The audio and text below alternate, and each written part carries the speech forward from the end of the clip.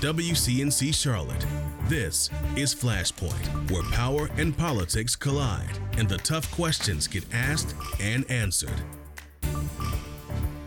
Thanks for joining us here on Flashpoint. I'm Ben Thompson. This week, North Carolina party politics playing out right here in Mecklenburg County.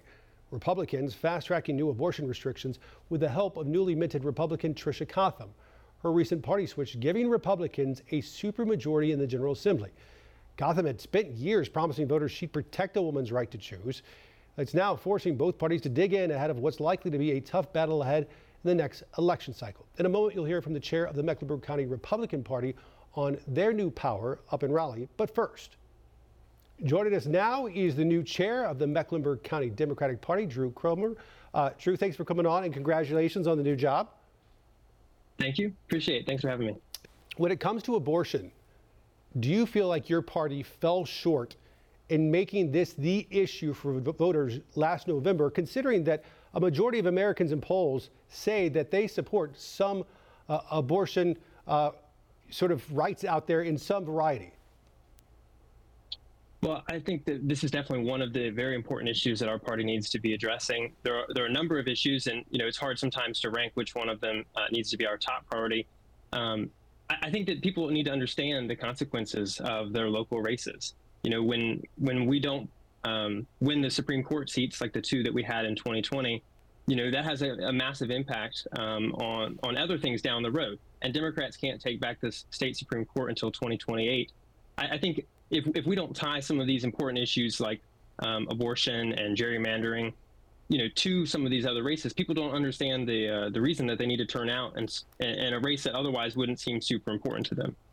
Yeah, you just spoke about it. The North Carolina Supreme Court last week ruling Republican-backed voter ID laws are now legal, basically allowing the Republican majority in the General Assembly to draw district lines. How does that change your approach in the upcoming election? Yeah, so it's hard to say right now because we don't know what the maps are going to be. And it looks like we could end up with changes in the state House maps, the state Senate maps, and our congressional maps. So, depending on how those maps shake out, that will have a huge impact on what we end up having to do as far as our candidates goes. But, I think it's going to be really important next time we have an opportunity to take back some seats in the state Supreme Court that we really help people understand why those races are important. Here in Mecklenburg County, your job is, I don't want to say it's an easy one, but Mecklenburg County is a blue county. Charlotte's a blue city, solidly Democratic. That said, statewide races like governor, lieutenant governor rely on Mecklenburg County Democrats to sort of represent themselves because they need them. How does that make your job more difficult?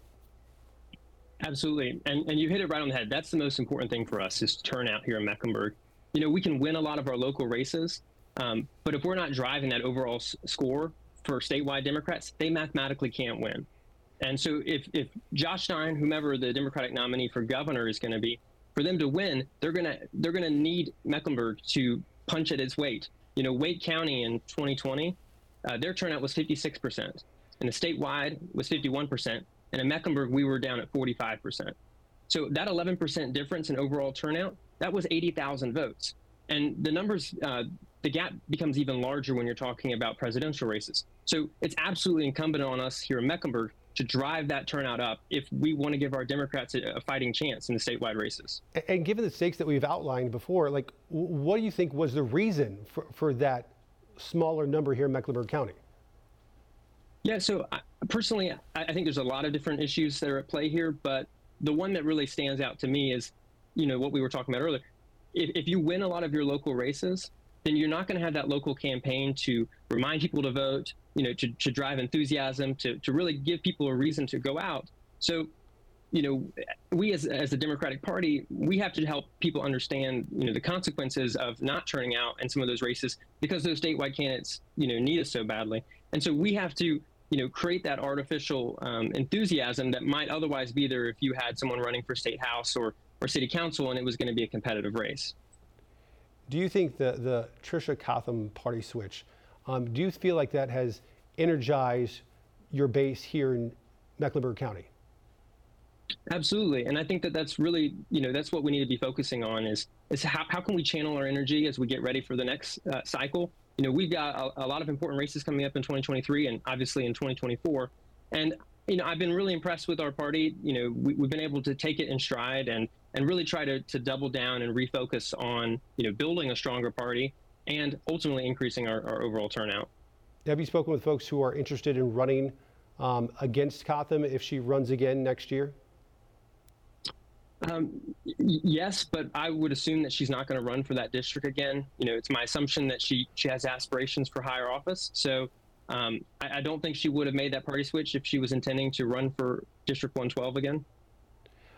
What's your challenge? You laid out the sort of getting people above that 45% that we saw last year in Charlotte. But when you have and we talk about this all the time, a Republican-dominated General Assembly, but you then have a very Democrat-dominated city here of Charlotte.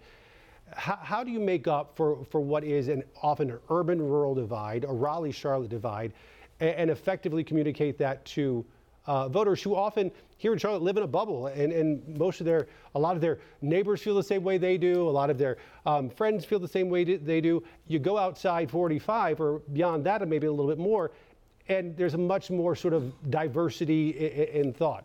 How do you convey that to voters and why that's a big deal? Yeah, so I think this is one of those places where I'm really excited to see what our new state party chair, Anderson Clayton, is able to do. She came from a rural county, and she's really trying to help the Democratic Party reprioritize our communication to rural voters. And I think the Democratic Party historically has made the decision that, well, rural voters, they're not going to go our way. So let's focus, in places, our urban centers, where we believe we've got more of our own people, and it's more cost effective for us to really try to, target them and communicate Democratic values to them. But as a result, we've ended up completely abdicating some of these rural spaces. And I think it's really important on the party to make that long-term investment, because if people don't hear from us, they're only going to be consuming or listening to the ideas of the other side. So we as Democrats need to be, do a better job of going places where we might not be as comfortable and where it might not make the most sense in any one race, but will make more sense long-term. And I'm really excited to see what she's able to do, because I know that this is a top priority for her. Do you feel that Democratic voters in, say, Anson County and Democratic voters here in Mecklenburg County, do you think that they share the same interests? I think so. I think we all have a baseline, core values that we share. And, we're a big tent party. We've got people who are going to be, more moderate. We've got people who are going to be more progressive. And, I believe, though, at the core, we have some baseline ideas that we all share. All right, Drew Cromer, thanks for coming on Flashpoint, and congratulations on the new gig as well. We appreciate you coming on. Thank you. I really appreciate it. Drew, thanks. More Flashpoint after this. Welcome back to Flashpoint. Republicans in Mecklenburg County get a little stronger in the past month thanks to a party switch from State Representative Tricia Cotham. Now, with more power in the General Assembly and key rulings from the state Supreme Court, the GOP is pushing forward. Joining us now, Lorena Castillo-Ritz. She's the chair of the Republican Party here in Mecklenburg County. Lorena, thanks for coming on to Flashpoint. We appreciate it. You're very welcome. Thank you for having me on. Listen, this past week, abortion restrictions quickly moving through the General Assembly. Given that this is a controversial issue and one that a lot of folks are divided on, and being that you are the chair of the Mecklenburg County Republicans, do you feel like this makes your job more difficult and Republicans' job more difficult going into next year, making the case for voters? No. The Supreme Court decision in Dobbs has made it a state issue. Most North Carolinians would agree that some limitations on abortion are needed. Consistent with the view, the bill announced Wednesday takes reasonable and a well-balanced approach. It bans abortions after 12 weeks with a few exceptions. Right? In the case of rape, in the case of incest, in the case of there's danger to the mother, such as an ectopic pregnancy. abortion to the point of birth, supported by some Democrats in the state, including the governor and the attorney general, is both out of touch with the rest of the world and the views of most Carolinians. Equally important, the bill contains hundreds and millions of financial support to those who choose life. Yeah, I mean, to that point, I would still say that abortion is still a very controversial issue to a lot of voters, especially in Mecklenburg County. I think it's probably overwhelmingly leaning towards abortion rights, being that it is a blue county and Charlotte is a blue city. But want to move on. A lot of people, whether it's this or some of the other issues, left slightly uncomfortable with the way some of these votes went down. The votes happening 24 hours within the bill being filed, little to no debate. And of course, there's also the issue out there of the new supermajority Republicans have. Do you feel like any of those things are fair criticisms? You know, the abortion bill has been on the table for a long time, so there's been plenty of time for debate. To that note, we have a supermajority because Tricia Cotham chose to join the Republican ranks. The Mecklenburg Republican Party is pleased to welcome this highly accomplished legislator. She's an experienced leader, a successful educator with 2 boys, lifelong advocate of important causes. Tricia represents what all legislators strive to become, regardless of her party. During her 10 years in service, she has championed improving public education, making healthcare more affordable, and growing the local and state economy. She's been doing the right thing by her family, her students, her constituents, and North Carolinians throughout her career. We look forward to working with her. That said, it was just literally a year ago she tweeted out about her support for Roe v. Wade and strengthening it at the state level. Do you worry that her change of heart is going to be a reliable vote for Republicans? You know what? It's strengthened at the state level because it's not abolishing it. It's still allowing it up to 12 weeks. It's still there are still some common sense exceptions in the bill, as I had stated before. Let me talk about municipal races here in the city of Charlotte. As you know, the party has struggled here in Charlotte. When it's succeeded greatly in other parts of the state, it struggled here in Charlotte. Tariq Bokhari narrowly defeating his rival last November.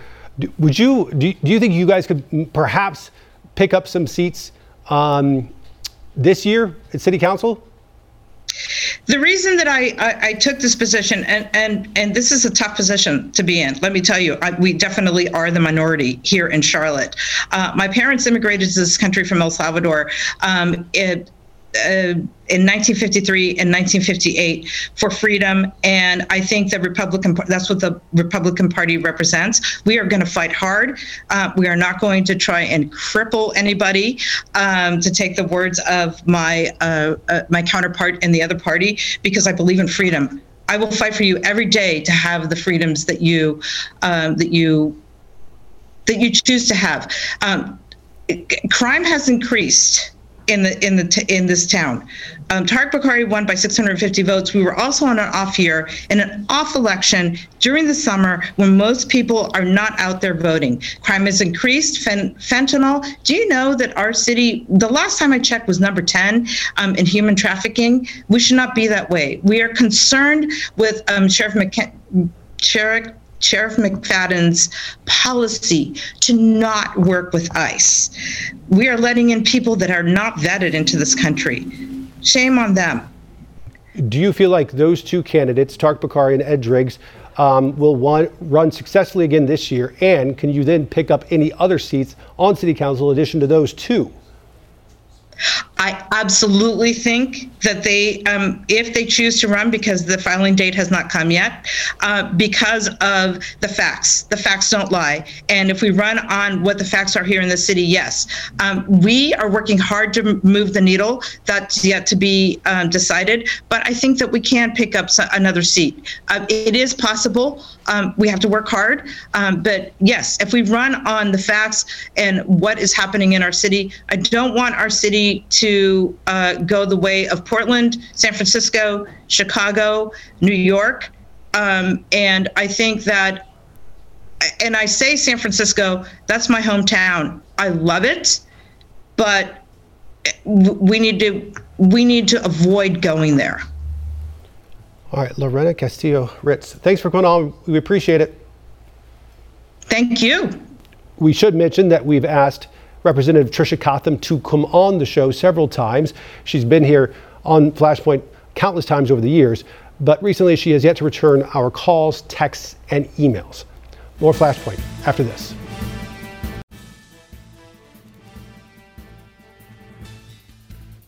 Welcome back to Flashpoint. Charlotte City Council mulling over the city's budget for fiscal year 2024 ahead of a big meeting this upcoming week. The proposal focuses heavily on employee retention and investment through several salary increases. It comes amid widespread staffing shortages, especially in fields like law enforcement. As WCNC Charlotte's Colin Mayfield points out, the city is focused on enhancing core services and recruiting.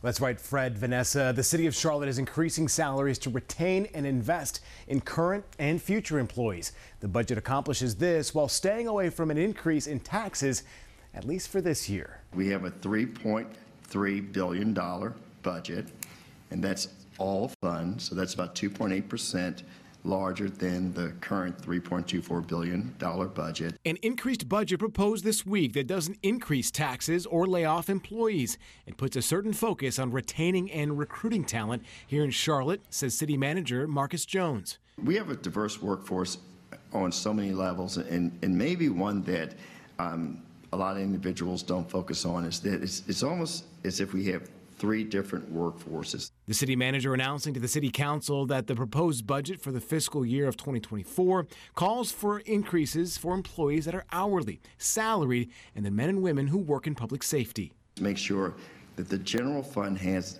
the resources that it needs to provide the level of service that we're trying to provide. Hourly employees will see a 6% increase, while salaried workers will get 4%.